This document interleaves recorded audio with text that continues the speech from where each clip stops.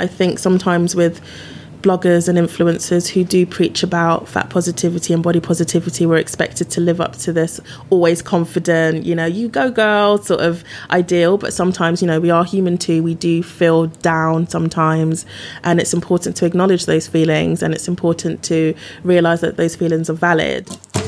It gets better 'cause it has to get better. We're all made of human.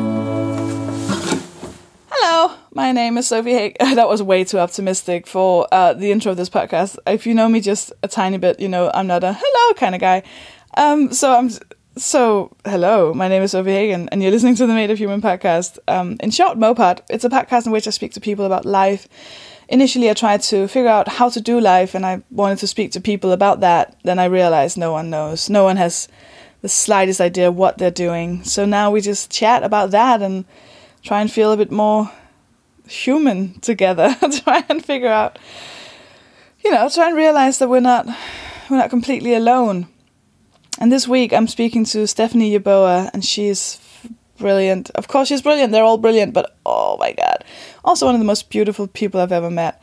I'll let you listen to our chat in just a tiny bit. First, I'm going to go on tour, and here's the thing. I want you to buy the tickets. Now, that's why I'm telling you this. That's why I'm using up your precious time to spew this kind of sales pitch into your ears, because I love meeting you and I love having you come to see my shows. This is an excellent...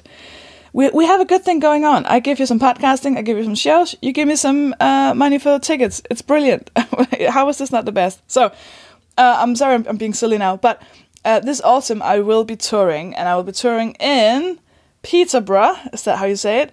Winchester, Liverpool, Fareham, Coventry, Swindon, Leeds, Glasgow, Aberdeen, Norwich, Kendal, Milton Keynes, Bath, Aldershot, Maidenhead, Newcastle, Newport, Leicester, Manchester, Oxford, Bristol, Hull, Bromsgrove, Stockton, Cambridge, Colchester, New Milton, Reading, Whitehaven.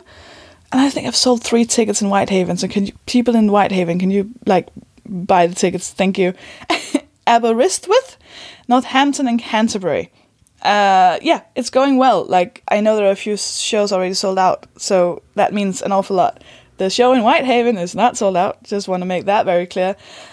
And then I'm taking the show to Denmark in next year in 2018. I'm doing it in Copenhagen, Esbjerg, Odense, Aalborg, and what was the last one? Aarhus. Aarhus, Odense, Esbjerg, Copenhagen. What am I missing out now? Holy shit, how's this? Wait. You know what? Check my website. I'm just going to say that. Check my website. I'll premiere the show in Edinburgh at the Edinburgh Fringe Festival from the 2nd to the 28th of August every single day. I will be at the Bethlehem Theatre at 2 p.m. And I can't wait to see you all there. Now, on my tour, the shows will be, all the toilets will be gender neutral. And if you have a problem with that, go fuck yourself. And all the venues will have disabled access, and they'll all be anxiety safe, meaning that you can email me if you have some kind of anxiety in regards to going to a gig. Now, there are details about all of this on sophiehagen.com, where you can also get the tickets, sign up for my newsletter, get all the hot goss. Does that mean hot gossip? I hope so. I hope so. And go through that. You can find out where I'm gigging next. Now, before I let you listen to the episode, we shall do this week's Acts of Disobedience. This wonderful thing where my listeners email me about what they've done, how they've been disobedient, and I fucking love it. You can do that on madeofhumanpodcast.com. But this week's listener is called Alice, and this is what she wrote. I was running through one of my favorite parks, and as I reached the end, there were 3 guys stood by the water. One of them shouted to me, "Hey, you," as I passed, and when I ignored him, he stepped into my path and put his arm around my waist to physically stop me whilst attempting to kiss my cheek. I shouted into his face very loudly, "Get your hands off me, please." I have no idea why I was being so polite about it. He recoiled pretty quickly as I ran away, feeling shaken and suddenly unsafe in broad daylight in a busy park in a city I love. I have no idea why he did that. I have no idea what would have happened if I hadn't shouted so loudly. I have no idea why men think it's acceptable to invade your personal space with no indication of consent. I want other men to call each other out when their friends are being unacceptable. I want women to feel safe doing things they love without feeling terrified every time she passes a group of men. I wasn't going to post anything about this, and then I realized that in not talking about it, I'm ignoring that there is a problem here. This is not an isolated event. Things like this happen to women every single day. I'm fed up of women being told to walk in groups, hold their keys in their hand to protect themselves when these things happen. Shouldn't we be looking at why this is happening in the first place? It should be men that are held to account. What the hell can we do about it? You can submit your act of disobedience on madeofhumanpodcast.com, where you can also buy a t-shirt. I'm whispering that because it feels really disgusting to plug that at the end of like a really important rant. I'm like, yeah, men are trash, but buy my t-shirt, which should be on a t-shirt, to be fair. Can someone put that on a t-shirt? Men are trash, but buy my t-shirt? Please do. Now, you'll listen to a very, very special episode with the absolutely incredible Stephanie Yeboah. Yes, so my name is Stephanie Yeboah. I am a plus-size blogger and YouTuber based in London. And I write about fashion and fat positivity and diversity within plus-size fashion scope and in media generally. Wow, how did you get into that? Well, I started my blog coming up to, 9 years ago. Wow. Yeah, so I started... Were you one of the first then? Is that ignorant to say? I mean, because 9 years. I think I might be a bit of a veteran. It's like the landscape of blogging has definitely changed since I started. When I started, there weren't really a lot of us around. It was predominantly like beauty bloggers. Beauty blogging was the thing at the time. So when I started, I did beauty blogging, and primarily I was looking for makeup for darker skin tones, because there wasn't, all of the blogs that I'd seen, brands weren't sort of reaching out to people of different ethnicities and stuff, so I sort of focused on creating content for people who were darker. And then sort of 2013, 2014, I went to America for a month just to get out of London, basically. And that was kind of where I discovered that I really wanted to give like plus size fashion a chance. Like, I've always loved fashion. I've been a big fan, and I guess growing up I had issues to do with like self-esteem and confidence and things like that. So I never sort of went out there and to show myself. Like, up until a few years ago, I'd never even put a full-length photo of myself online. But it wasn't until I came back from America and I thought to myself, I went out there, I was a completely different person. Everybody was amazing, the fashion was amazing, and I thought, I really want to start showing a bit more of myself online. And then, that's when I started the whole fashion side to my blog. So it's been about maybe 4-5 years now. Do you remember what it was in America? Like, was there like a moment or a thing that happened, or really say like when you realized that this was a thing you wanted to?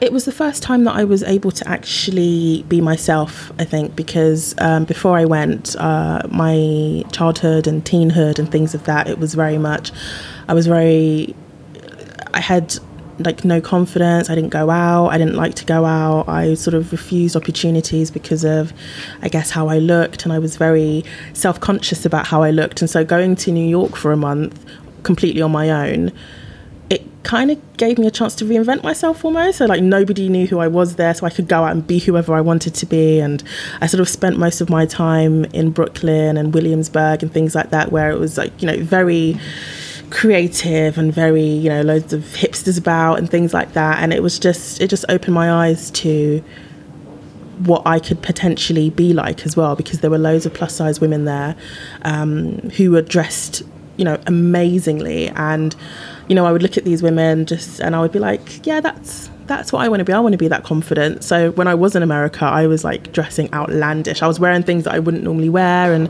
I'd be getting compliments on the street, and I was just like, oh, okay, so this isn't actually bad.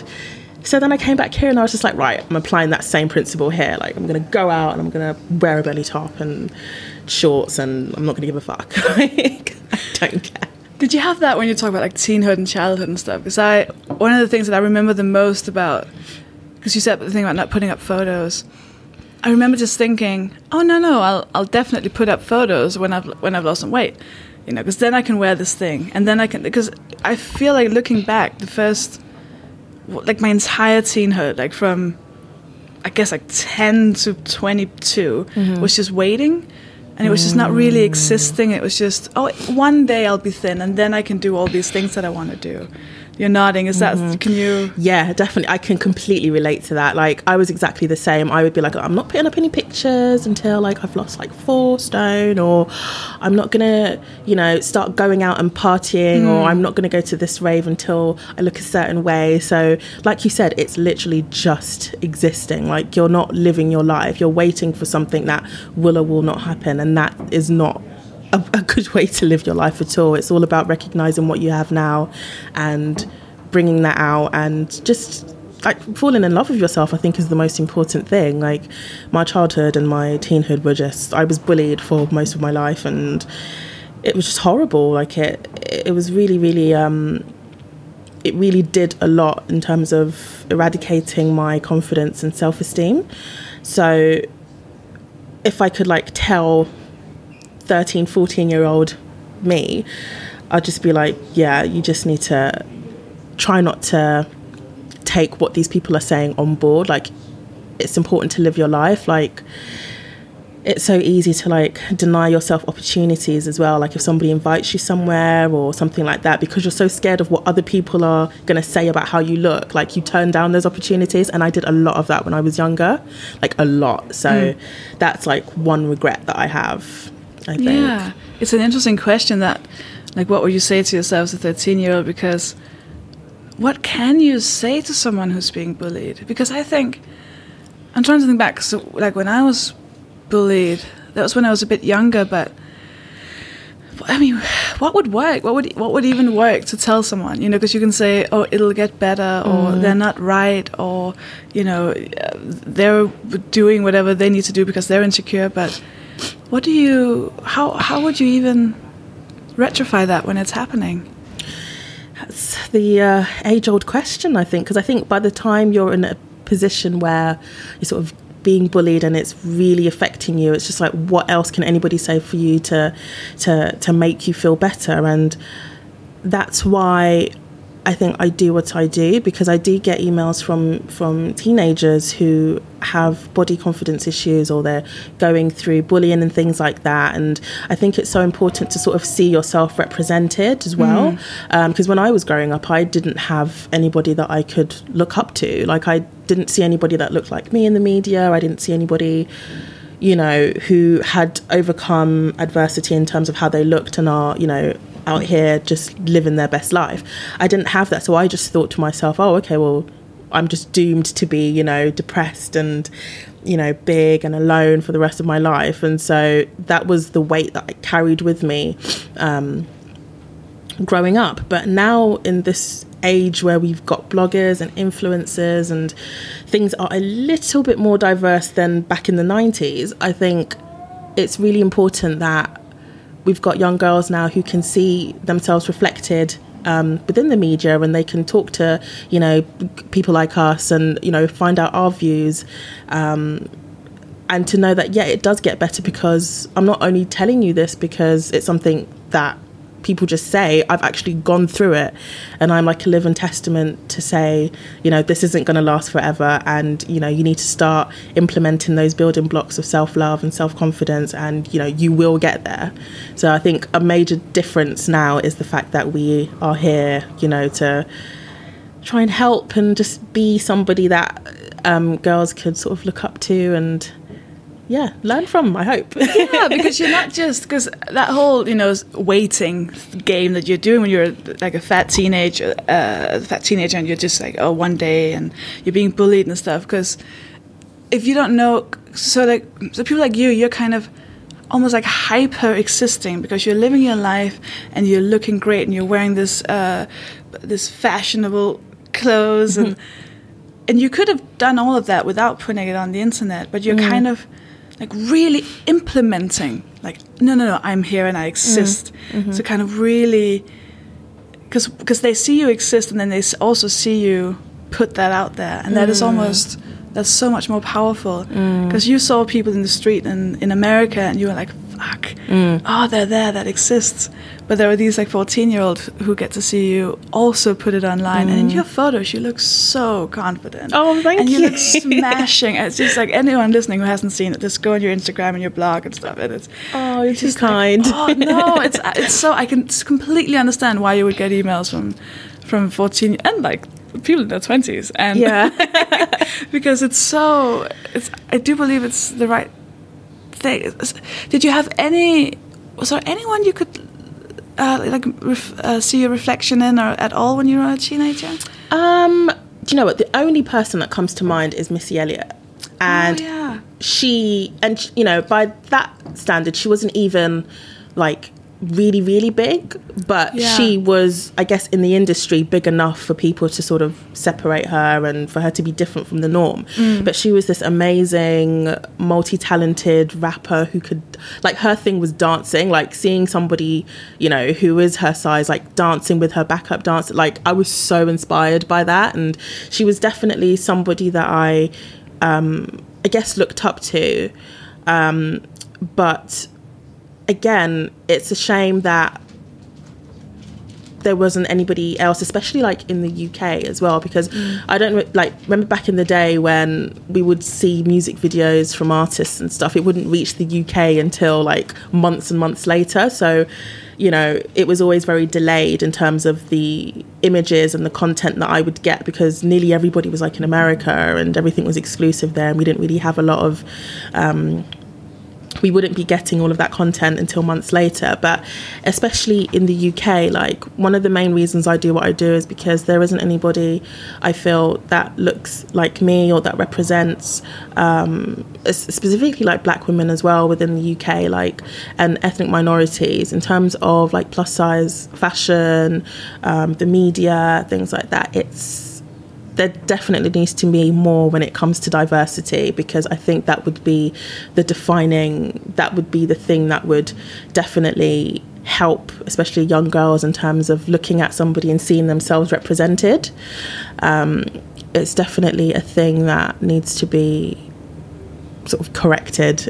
We definitely need to have more when it comes to diversity, because especially in plus size fashion, it's a community that is supposed to be about celebrating diversity and celebrating our differences and different body types. But then if you're not celebrating diversity racially, then what's the point? And, you know, it kind of seems to be going the way of, in terms of the ideal look within the plus size world, there's a certain look that I think a lot of people now feel like they have to look up to in order to feel sexy, or in order to feel, you know, that they fit in within the acceptable fat standards. There's a certain look, and not a lot of people look like that. Yeah, it's the flat stomach and the flat stomach and hourglass shape, high cheekbones, normally a lot of the time white, very, you know, very beautiful, and, you know, that's just a minority of women. Like, you have to kind of represent the whole spectrum of plus size, not just the ones that look acceptable or the ones that the media choose to accept. It has to be everyone or nothing at all. Yeah. Do you model as well? No, I don't. I wish I could. I really want to, but no. Well, I can say why not, but I guess that's not up to you. Well, I would love to, though. Yeah. That's like my next sort of thing that I really want. I just love being in front of the camera now, because before I hated it. Like I said, I didn't take full-length pictures until a few years ago, but now I just love like getting in front of the camera and just serving these looks and these poses, and I just be like, I want to do this all the time. Well, you do kind of. It's kind of modeling, isn't it? I guess, yeah, for my blog, It's just, all of the photo shoots and stuff that I absolutely love. Like, I love just being in front of the camera and just being confident and just showing that we can wear, you know, these things and look amazing in it. And so, yeah, hopefully if there's like a modelling gig that comes along, I am available. Oh, absolutely. Oh, please, someone make that happen. You said after New York, you tried to, or you like fell in love with yourself. I know it's a tricky question, but how does one do that? Oof. It is difficult. Like, it's taken me perhaps 15 years to get to this point. I don't even know how to. It's very difficult because it's not a consistent thing. Like, there are going to be days when you have ups and you're going to have downs. But I think when I was in America, it was, I guess, seeing the reaction of, and just to say, like, your self-worth shouldn't be based on how others see you. But I think at the time when I was in America and I was, dressing very out there and wearing things that I wouldn't wear before, and just seeing the reaction of other people, like people saying, "Oh my gosh, you look amazing." Like, that's not something I'd heard when I was in the UK. I think people here are, very, as British people, we're just very sort of conservative, keep our head down, in public transport and stuff. But in America, everyone's a lot more flamboyant, and people go up to others and just talk on the street and stuff, which was a bit strange for me as a British person going around there. I'm just like, you weirdo, why are you talking to me? But I actually found it really comforting. And so when I would have people come up to me saying that I looked really good, it was like I would go back to the apartment and I would look at myself and I'd be like, I actually do look quite nice today. And I think it's just little positive affirmations like that. So what I did for a while after coming back was I would write little post-it notes, just things that positive things that happened for the day. So not specifically things about me, just anything positive that happened that day. And I would write it on a post-it note, and then I would put it in a mason jar. And I did this for about 3 months. And then what I did in the second month was I started writing positive things about me, or things that I like about myself. So I would go through my personality and different aspects of my personality that I like, just to get the positivity flowing until I got onto my actual, like, physical being. So then I would write things like, oh, I like my eyes today, or I like my hair, or I like my smile, things like that. And at the time you kind of think, sometimes you do feel a bit silly. You're just like, what am I doing? Like, this is really dumb. But then after about 5 months, after a while I stopped doing it, and then I forgot about it. And then I found it as I was moving out, and I read back through like 3-4 months worth of all of these post-it notes, and I was just like, wow, I actually do have quite a high opinion of myself when push comes to shove. So that really helped. And just positive affirmations in the mirror every day, just, I'm deserving of love. I'm a human being that deserves all the things that everybody else does. And it was just a case of realizing to myself that, I need to stop apologizing for existing, because I'm a human being too. I'm worthy of everything else that everyone else is worthy of, and I shouldn't have to apologize for existing in the body that I do, because it's not fair. Like, I just want to live. I just want to wear, sleeveless tops and not feel like everybody's looking at my stretch marks and my arms and stuff. I just want to be a normal person. And then that's when it clocked to me that I actually, well, you are a normal person, like I am, and everybody else's opinion of you has nothing to do with how I see myself. So I think once you sort of take into account that other people's opinions mean nothing, that's when you start to realize that, actually I can have a high opinion of myself, and the only person's opinion that matters is me. And if I think I look good, then that's all that matters. Nobody else's opinion matters. And that's where it started, I think. Yeah. I think, I wonder if you can relate to this in some way, because a thing happened, because I think I've been through sort of the same journey. Part of what made me fall in love with myself was realizing that all the negative voices about how I looked came from a system, came from someone wanting to make money, like a capitalist thing. And it was almost like someone proving that it was all a lie. And I was like, oh, shit, there's no objective reality. There's no objective opinion of my body. I'm not objectively ugly. Someone might think so, but I think I'm hot, so now I'm hot. But I had this experience very recently, because I feel like I am quite body positive now. But a friend of mine wrote a book years ago, and I read it, and one of the women in the book was fat, and I was immediately a bit scared, oh no, what's this gonna be? I'm gonna lose a friend now. But then he described in the book the main character having sex with this fat girl, and he described the sex, and it was like positive, all positive. But one of the things that he described as being really sexy was her weight on him. And it was almost like something clicked in my head, and I thought, oh, it's not just the looks. That's a physical sensation that might be nice. Because anything related to sex, I'd always been in my own head going, oh, how do I look like this? How do I look now? Do you think I'm attractive if I wear my... I hadn't even considered, and this might sound silly, I hadn't even considered how I felt. And that was just like a whole new level of body positivity for me. Like, there are 5 senses. It's not just how I look. There's also smell and sound and touch and... So many different levels to it. Yeah. So many different levels. And I think that's part of the fun as well in terms of body positivity and fat positivity. There's always something new that you're going to find out. I think we're living in a time now where, you know, it's a relatively new thing that we're going through in terms of this whole...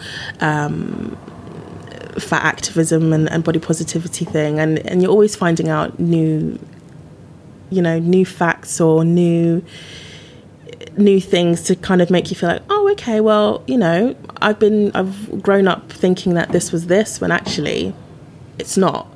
And I think it helps as well, and that's part of the reason why I'm loving this is why I do what I do, because, you know, girls now have all of this information for them to take in as they're growing up, and you know, it's just so lovely that I get to be a part of it as well, from somebody that didn't have anybody to look up to and didn't see myself represented, and you know, it was constantly drummed into our heads that being thin was the thing. Now that I get to be a part of a community that is helping younger girls realise that they don't have to look a certain way in order to be sexy. They don't have to look a certain way in order to, you know, find a boyfriend or a girlfriend. Like, you don't have to look a certain way in order to do anything, because you are enough as a human being. Like, and that's the most important message that, you know, I try to help spread out there into the world, is that you are enough. What do you do on your bad days? Like when you have a bad... I'm just assuming you have, because I think that's quite natural, isn't it? Sometimes having like not today. You kind of feel like everything, like how... It's almost like sometimes all the good thoughts are just gone, and you wake up going, oh no. As in like a bad sort of confidence day, self-esteem day. Do you know what? And it's funny because...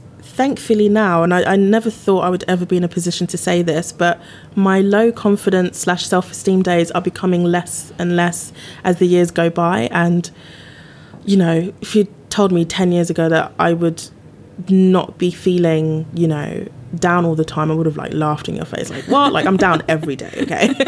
But now it's like, it's not that bad anymore. But on the occasions when I do have bad days, I take loads of selfies. It really cheers me up. Like on the days when I'm feeling really, really rubbish, I'll put like loads of makeup on and then take selfies. Nice. And then just put them on Instagram. And I don't know why, sometimes glamming myself up when I feel really low. I know it's like such a cliche thing, but it really helps. Like, even if you've got nowhere to go, just put makeup on, or like learn a new skill with makeup or something like that. So, I will sort of dress myself up, put on something really random, and then just go out. And, you know, there's the phrase fake it till you make it. I know it's, again, very cliche, but sometimes it really does help, even if you're feeling really rubbish. So, yeah, I try not to dwell in the negative feelings too much, because I know how I can get. Like, I have depression, so it's very easy for me to delve like bottom right into the bottom, and then start having all these other feelings attached to it. And I just try not to go there as much as possible. So, yeah, there will be days when I feel like, oh, my skin looks really rubbish, or I'm just so fat and I don't like, you know, how this outfit looks on me. And it's definitely a valid feeling. I think sometimes with bloggers and influencers who do preach about fat positivity and body positivity were expected to live up to this always confident, you go girl sort of ideal. But sometimes, we are human too. We do feel down sometimes, and it's important to acknowledge those feelings, and it's important to realize that those feelings are valid. And it's not about what you're going through, it's about how you deal with those emotions, as long as it comes from a positive place. So with me, putting makeup on or just putting a dress on or something that makes me feel good, it's a good way to go. Again, crying, things like that, writing, it's all a good thing. Crying, I think, is a really good outlet as well. You can really feel good, kind of. Yeah, you can feel a lot better afterwards. Also writing stuff down. My thing at the moment is I tend to just write like the most emotional things possible. So I'll go onto my Tumblr and I'll just write these soliloquies and I'll write these poems about how depressing my life is and stuff. And then I'll post it. And then like 20 minutes later, I'll read it and then I'll delete it. And then I feel better. Oh. Because I've been able to get those feelings out. And then I read it and I think to myself, well, that's not true because I'm awesome. So why did I write that? And then I delete it and then I feel better. So yeah, definitely writing thoughts down and then just doing little things to make you feel better that day or that week. So self-care is definitely a huge thing that I think a lot of people should sort of incorporate into their everyday routine as well. And eating is great. Always eat food. I always eat more when I'm depressed. Who doesn't? It feels good. Yeah. Right. Tell me about the depression. You said you have a depression. I know you've spoken a bit about it in your blog. How's it? Where are you at the moment with your depression? At the moment, I'm still sort of deep within the throes of it. I think I'm like a function depressive, so I can sort of function reasonably well in everyday life. But it's something that I was diagnosed with when I was 14, when I was getting bullied in school and I was sort of getting physically abused and things like that by boys in school. And it's only recently that it has sort of come back. Sort of the first 4 or 5 months of this year have been quite bad for me, just personally, and so I'm sort of doing everything that I can to put it under control and to, I guess, get a rein on it. And I do tend to talk about it a lot on my YouTube channel and also on Twitter and things like that, because I think it's important for mental health to be discussed as much as possible, because there are people that go through it on an everyday basis and they feel like they can't talk about it to their parents, especially as somebody who is black, who is African as well. The idea of being depressed or having a mental illness is not spoken about at all, because either A, they don't believe in depression and they just think that you're just, low and you'll get over it, or B, they'll just tell you to go to church and pray it out. And that's why a lot of people, especially a lot of black people, don't like to talk about depression, because it's like if you start talking about it, people think, oh, look at this crazy person, like you're weird, you're crazy, what are your family going to think? But that's not the case. So I talk about it a lot as somebody who is, black. I'm a Christian, and while it's great to pray and it's comforting and stuff, sometimes you kind of need to go that extra mile and get professional help as well. So that's something that I'm sort of currently trying to do. And yeah, at the moment it's fine. I'm sort of coping with it, and I have like my antidepressants and things like that as well. But yeah, we'll just see, I suppose. Yeah. What kind of reactions do you then get from the black community or your family? Do you know what? So far it's been really, really positive. Like I've had so many sort of DMs from other black influencers in London, and then other women as well who are in university and who may be struggling with their course, and also feelings of feeling inadequate and low and things. And it's the reactions it's been really, really positive, because I know sometimes speaking about depression and like the lower parts of your life, sometimes people don't want to do that as much because they don't want to, I guess, bring their timeline down or things like that. But then when I do get messages from people saying, thank you for talking about this because I go through it too, and I just didn't know how to, speak to my parents, or I didn't know how to speak to my friends about it, it makes me want to do it more, because a lot of these guys, they don't have anybody to speak to. They can't speak to their friends because they feel like they will be judged. They can't speak to their parents because they feel like they're just going to be ignored.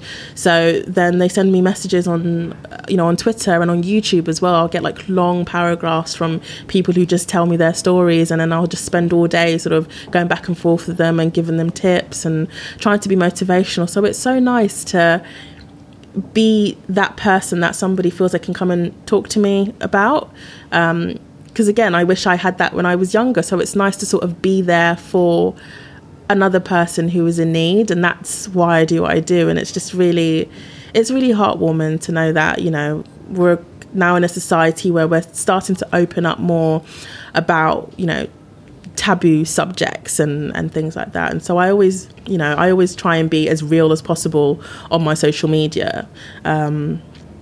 I talk about the highs and I talk about the lows a lot, and I think it's important in terms of just trying to connect with your audience and just being as real as possible, because with influencers, not everything is jazz hands and happy and positive all the time. We also have our dark moments as well, and so I just try and cover all aspects of my life within reason.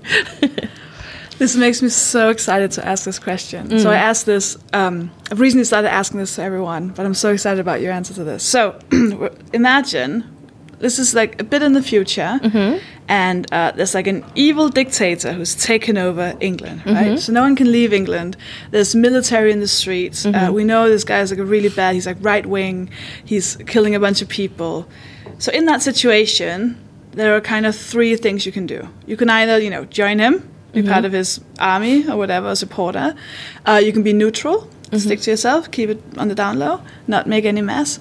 Or you can be part of the resistance. Where would you be? I'll definitely be part of the resistance. Definitely. I hope so. Taking that shit lying down. Absolutely not. Absolutely not. No. That's, I think you kind of have to stand by what is right. And I just think if you were to join them, it would just be so draining. Like, you'd have to be... Yeah, I just don't think I could do that. Definitely the resistance. I have to be on the side of good. And if it means, losing my life or, ending up in prison, then at least I can die knowing that I've done some good in the world. Do you know what I mean? And I can be a bit of a badass and kill that's what I was about to say, because within the resistance there are loads of different, you could be like a foot soldier, or you could be like leading a small fragment of a resistance army, or you could be part of the admin group, or you could be a spy. Like, where do you think you would... I mean, I know I've given this way too much thought than what's normal, but I just, you can choose your own role. I'd be like a spy / femme fatale. I think I'd be like, I think I'd so bad. I think I'd be one of those girls. I'd just be trying to worm my way into the opposition, chatting them up, giving them the eyes, doing what I have to do in order to get the information, basically. I'm not ashamed. I said it. Yeah. Doing what I need to do, killing two birds with one stone. And then, while they're asleep, just take the information and pass it on.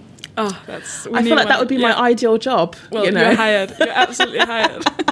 We need people like you in the resistance. People who are willing to whore themselves out for information. That's me. I want that job. I volunteer as tribute. Have you always been... What's the word? Is it resilient? Is that the word? Or like a bit of like a fighter, or... Yeah, I've had to be. I mean, there have been so many times growing up when I was just so when I was growing up, I was very much a loner. I was very meek. I didn't really speak to a lot of people. I didn't really have the social skills to make friends because I was getting bullied. I just separated myself from everybody. And there were so many times as well dealing with that depression when I would have really terrible thoughts of, ending my life and things like that. There have been so many occasions when I've, been to that limit. And it just got to a point where I just needed my life to change. And I can't allow myself to be in a position where I can take things lying down again. So I feel like I've gone through all of that with bullying, with feeling down, with depression, low self-esteem. That's not going to be in vain. So I'm going to, you know, in my 20s, I'm going to be this, or try and be this strong, resilient person, because I've been at the bottom of the bottom. And, you know, even though I had dark and morbid thoughts, I didn't go through with them. I'm still here. So I'm going to make my time here count. And yes, I do get, you know, down moments and stuff, but I always have to think, you know, I've been through worse and I've come out the other side. So this, you know, very popular phrase, but this too will pass. And that's how I have to keep thinking. I do get comments from people who say that I am strong, although I don't feel strong a lot of the time. I think a lot of it is just me putting on an act, or might be like a defense mechanism. But I don't know, maybe I am. I don't know. I actually don't know. I think we have these ideas in our heads of what strong looks like. You know, because sometimes strong is being weak. You know, sometimes strong is acknowledging your weaknesses and, you know, being brave enough, I hate the word brave, to put them out there and saying, this is how I feel right now. Because, I mean, you're obviously strong. I mean, I've spoken to people who have gone through so much less than you've gone through, who said they would join the bad guys, you know? Do you know what I mean? Yeah. Like, I think you're definitely strong.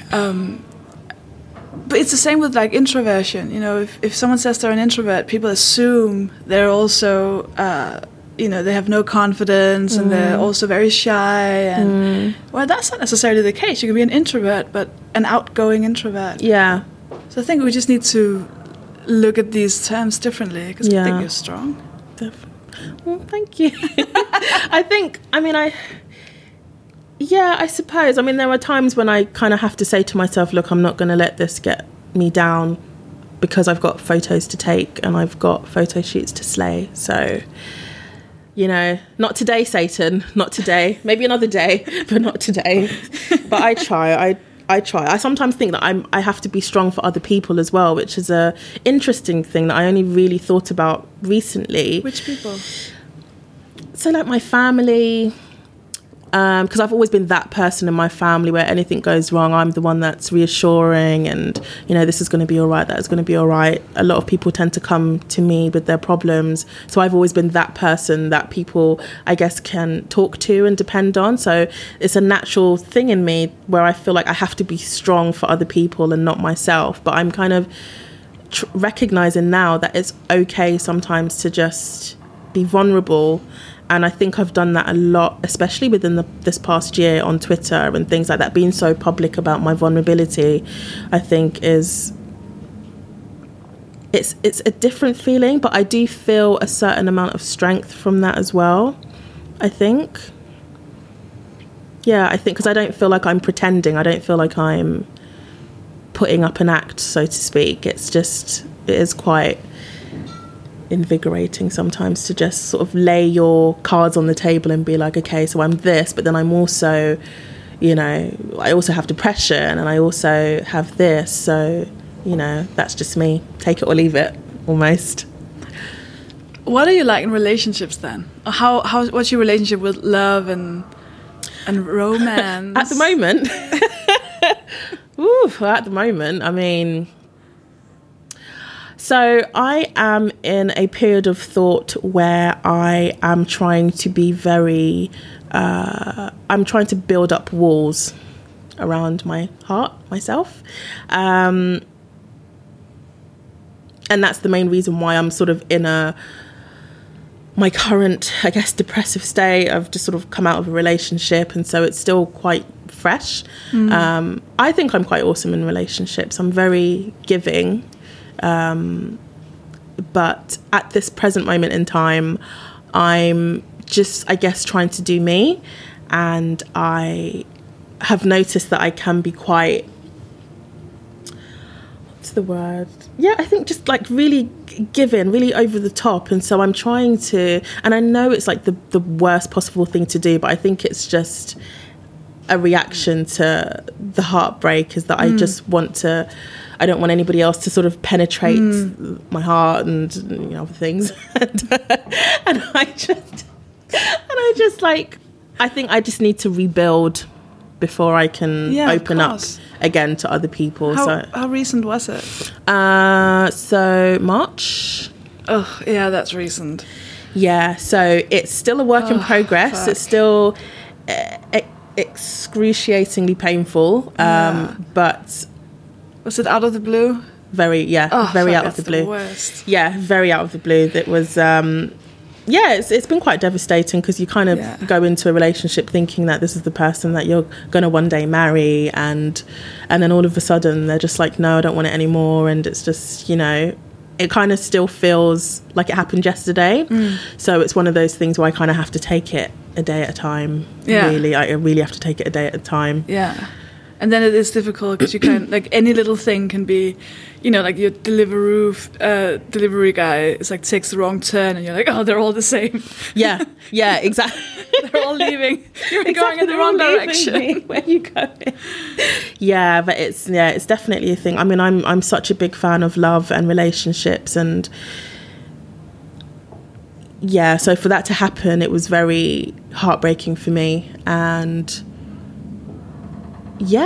I'm just trying to get through it day by day, really. It's it's one of those things where you kind of think, oh, should I contact them?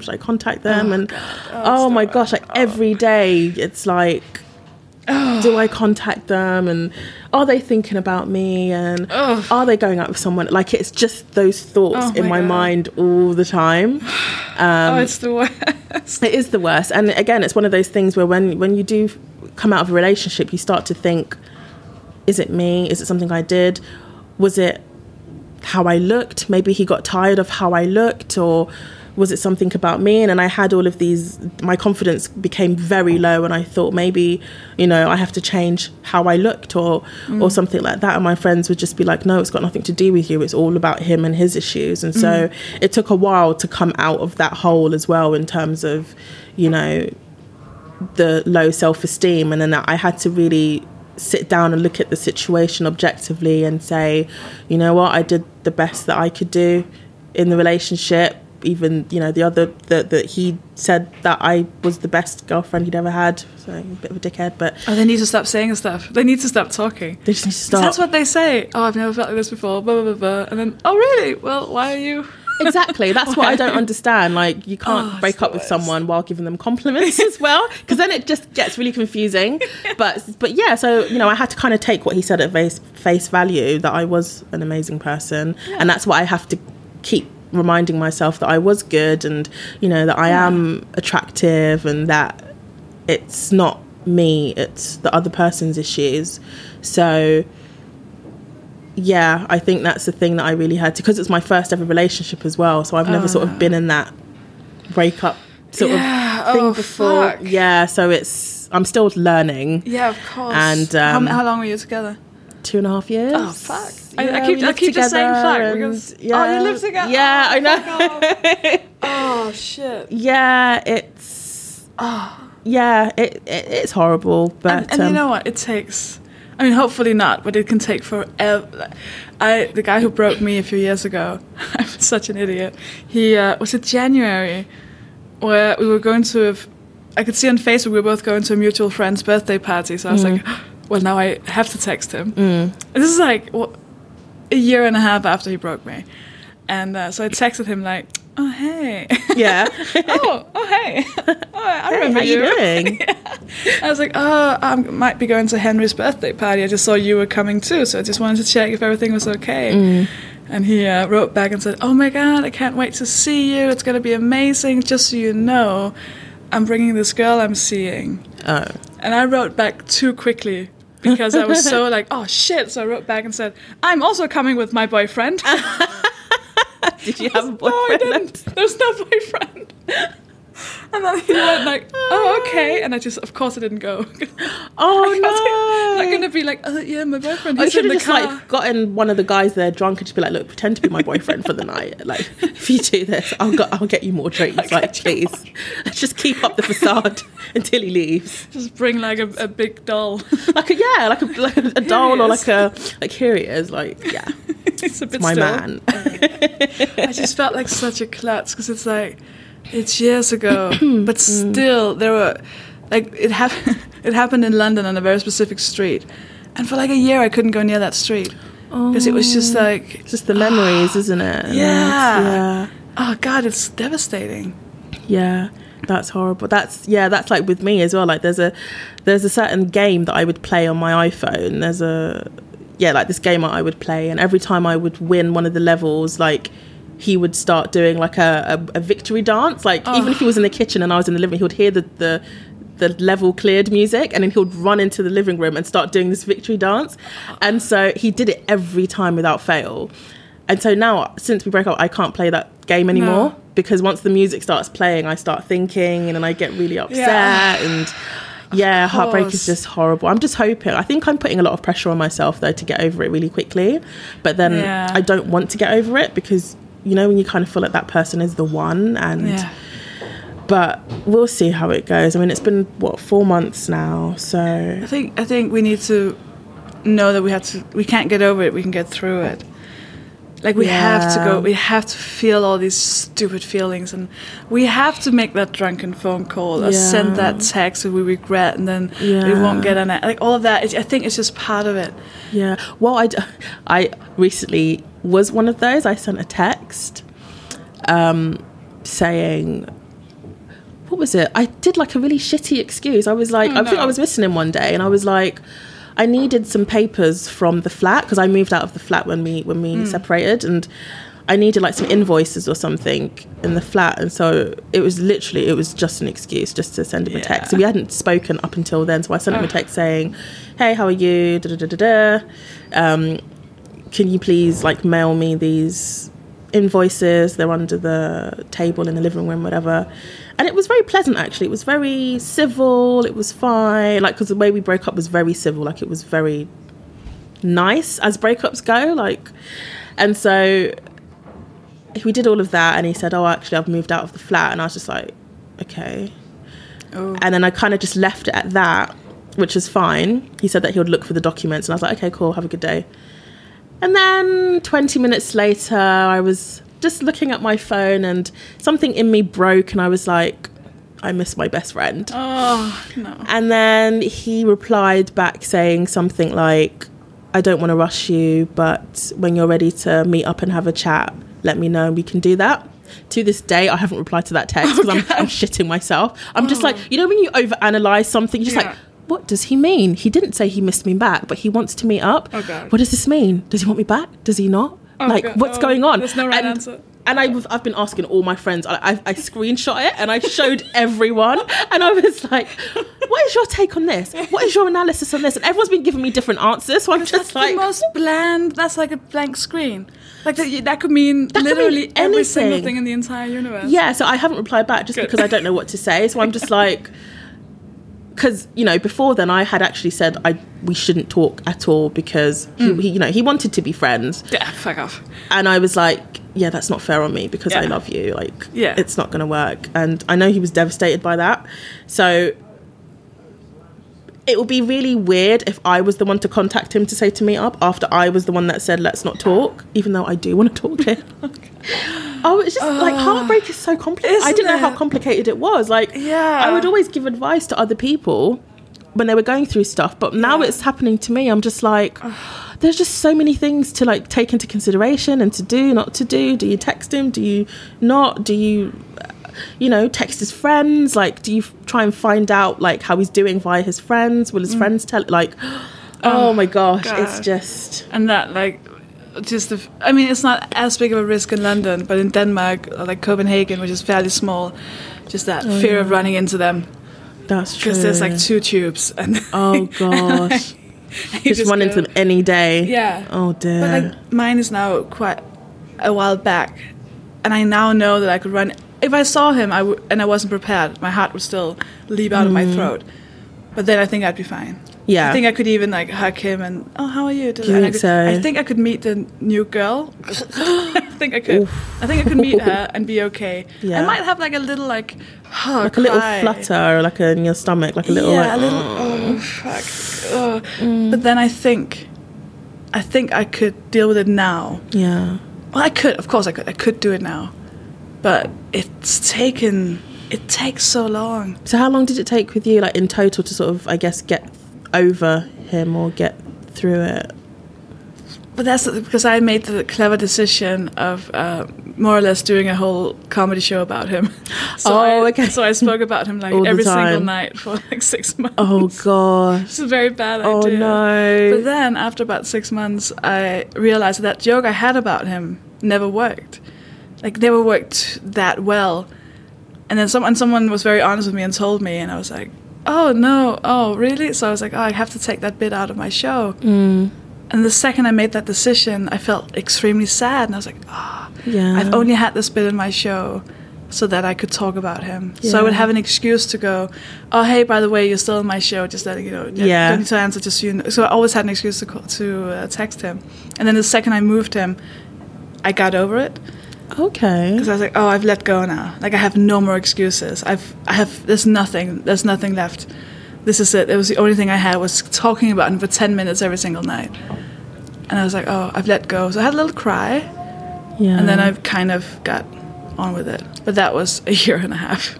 A year and a half. Oh my gosh. But that was also it happened in May, 9th of May. No one's counting. 9th of May. And after like 4 months, I was like, oh hey, I'm totally over you, so we can like hook up and just have fun. No, never do that. No. So like it kind of started again, and then I ended it again, and he ended it, and then it was like this whole sort of up and down. It was never a clean, which it should have been. It should have been a clean cut, and then it probably would have taken less time. Yeah. Gosh. You'll be fine. Difficult. It's what you're saying to the kids. It'll be fine. You'll be good. I think that what scares me is that I don't know how long it will take.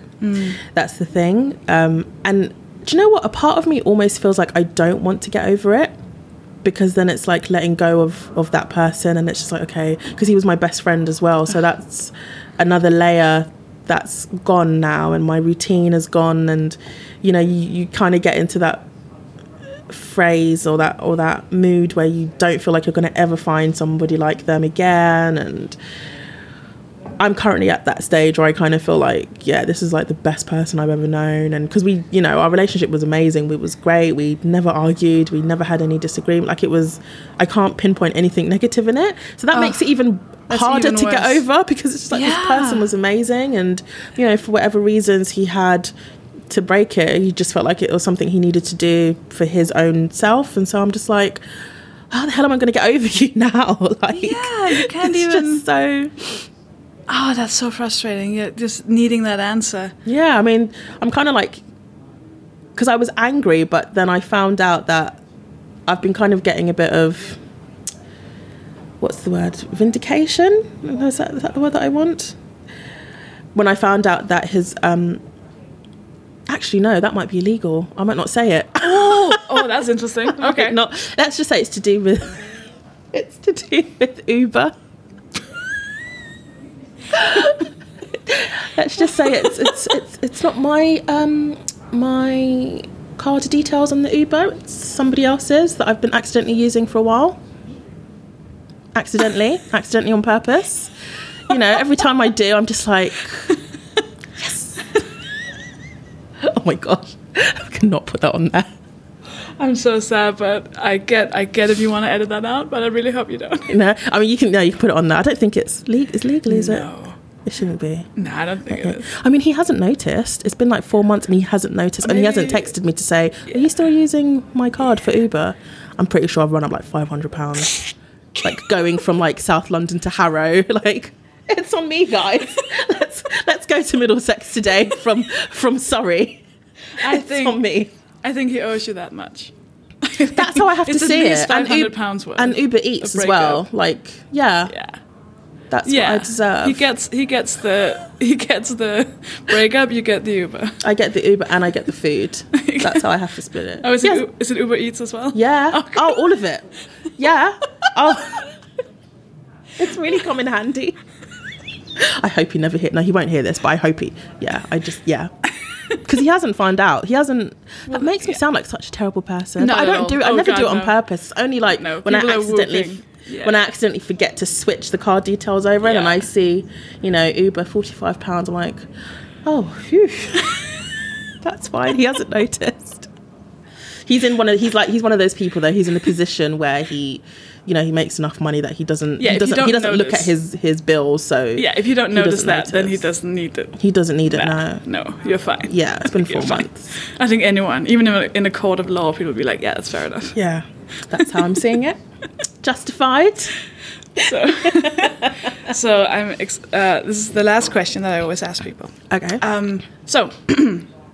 You're in the delivery room where you've just been born, and you get to hold little tiny baby Stephanie, and she's crying because the world is terrifying. There's because there's like lights and sounds, and she was just in the womb, and everything felt safe and warm, and now she's outside, and everything's just horrific. And you know that the next up until the point where you are now, all of those years, you know exactly what's going to happen, and you can't change any of it. Like. You're just back there and you get to say something to little Stephanie that might cheer her up. Because she's going to experience a lot of those loud sounds and a lot of light, but it won't be light and the sounds will be depression and abuse. And so you can say something to her to maybe prepare her for what she's about to live through. What would you say to teeny tiny baby Stephanie? You are worthy and deserving of love. You are beautiful, and don't let your spirit be crushed by outside influences whose opinions don't matter. So despite anything that happens, know that you are of worth and you have people around you that will support and love you, and that's all you need. Yeah. That's perfect. Anything else? So emotional. I know. It's also because I'm pretending to hold. Like that, yeah. I'm pretending to hold the little baby. Yeah. I think that's what I would say. Again, growing up, I didn't really have positive affirmations from like my family and stuff. Again, coming from an African household, you're not really told that you're beautiful or that you're loved or this. Like, it's very much based on respect as opposed to love. And so, even when I was getting bullied, my parents would be like, well, maybe you should lose weight, or maybe you should do something to stop them from bullying you. So I didn't have those tools to say that you are worthy. I was told to change in order to stop. So I think, if I was holding myself, I would be like, you don't have to change. You're perfect as you are. And that would have helped a whole lot, a whole lot. Yeah. Perfect. Where can people find you? So I have a blog, www.nerdabouttown.com, and I'm also on Twitter at nerdabouttown, Instagram at nerdabouttown, and YouTube nerdabouttown1, the number 1. It's all nerdabouttown. Amazing. Thank you so much for doing this. No, thank you so much for having me. This has been so fun. I really had such a good time. Let's do it again another time as well. well. Definitely. Yay. Thank you. Thank you so much. Thank you so much for listening. I love doing this podcast. It's my favorite thing. And I love it when I meet listeners and you say to me that you can tell that I love it. That's really nice. Like, no one's ever said that to me before about anything else I've ever done in my life. So that's really nice. Because there's no middleman. There's no corporation. There's like no one decides how I do this. It's all on me. And that's thrilling for someone like me who struggles with authority. So this is kind of like a cooperation. Oh fuck, English is not my language. We're working together on this. Is what I'm trying to say. Me and you, because I couldn't do this without your help. I couldn't do this without you sharing the podcast, without you tweeting about it, without you leaving 5-star reviews on iTunes. It all helps in order to build this thing we're building. It's really nice, and one of the ways you're helping is by supporting me on Patreon. It's patreon.com/mohpod, MOHPOD, where you can choose to donate however much you want per episode. I'm thinking if you can do it per month as well, but I don't think so. I think it's just per episode. And there's like a limit, so I can't suddenly release 1 million episodes and run away to Cuba. But so I release them once a week, so you know that every Wednesday a new one comes out. And so you can decide what you want to give. It could be like $1 per episode, $5 per episode, $10 per episode. Every time you decide to donate, I get a little email, and I get so excited. I jump up and down. I'm ecstatic about this. It makes me so happy. I feel like we're doing something. I feel like we're sticking it to the man. It's a nice thing. I don't have to, get an advert. I don't have to have anyone sell mattresses or anything. It's just me rambling about this thing. And if you give more than $5 per episode, you get a very special opportunity, which is not only to have me butcher your name at the end of every episode when I do a shout out. It's also I will remember your name forever. I will legit remember your name because I can see people now like on Twitter, if someone tweets something and I'm like, oh, it's Grace Suter. I've said that name out loud so many times. Or I met someone who'd come from Australia, and I don't remember whose friend, but she said, oh yeah, my friend listens to your podcast, and she said the name, and I was like, oh, I know that person. That person, maybe it was Grace Suter. I think it was Grace Suter. And I was like, I know that name. I say that out loud all the time. So I'll never forget you, is what I'm saying, if you give more than $5 per episode. And you can do that on patreon.com/Mopad. Now, let's begin the butchering. I want to give a massive, massive, massive thank you to the people without whom I couldn't do this.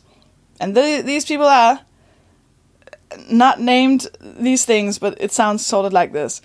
I want to thank Kathy Draxelbauer, Robert Knowles, Eve Wingrith, Victoria Greer, Marnie Biles, Phil Vapelas, Olivia Hove, Zoe Cumberland, Josie, Darshan Bengal, Katie Hatfield, Jane Young, Robin Cabot, James Frew, Helen Galliard, Karen Threathaway, Russell Hughes, Ida Søgaard Larsen, Lucy, Inger Ellingsen, Imogen Wilson, Maddie Searle, Andrea Papelan, Caleb Melqua, Nesta Guest Zach, Jessica Stuhlfire, Meg, Emma Chan, Sylvia Novak, Georgia Brown, Kathy Beveridge, Emma Walton, Andy Walker, Geraldo, Claire, Danny Beckett, Fiona Richardson, Claire Lamb, Rachel, Grace Suter, there we go, Kat Pillar, Harold Van Dyke, Emmy, Eleanor, Sarah Ferreira, Ika Seth, Cherie Dunphy, and Daniel Rifer-Shade.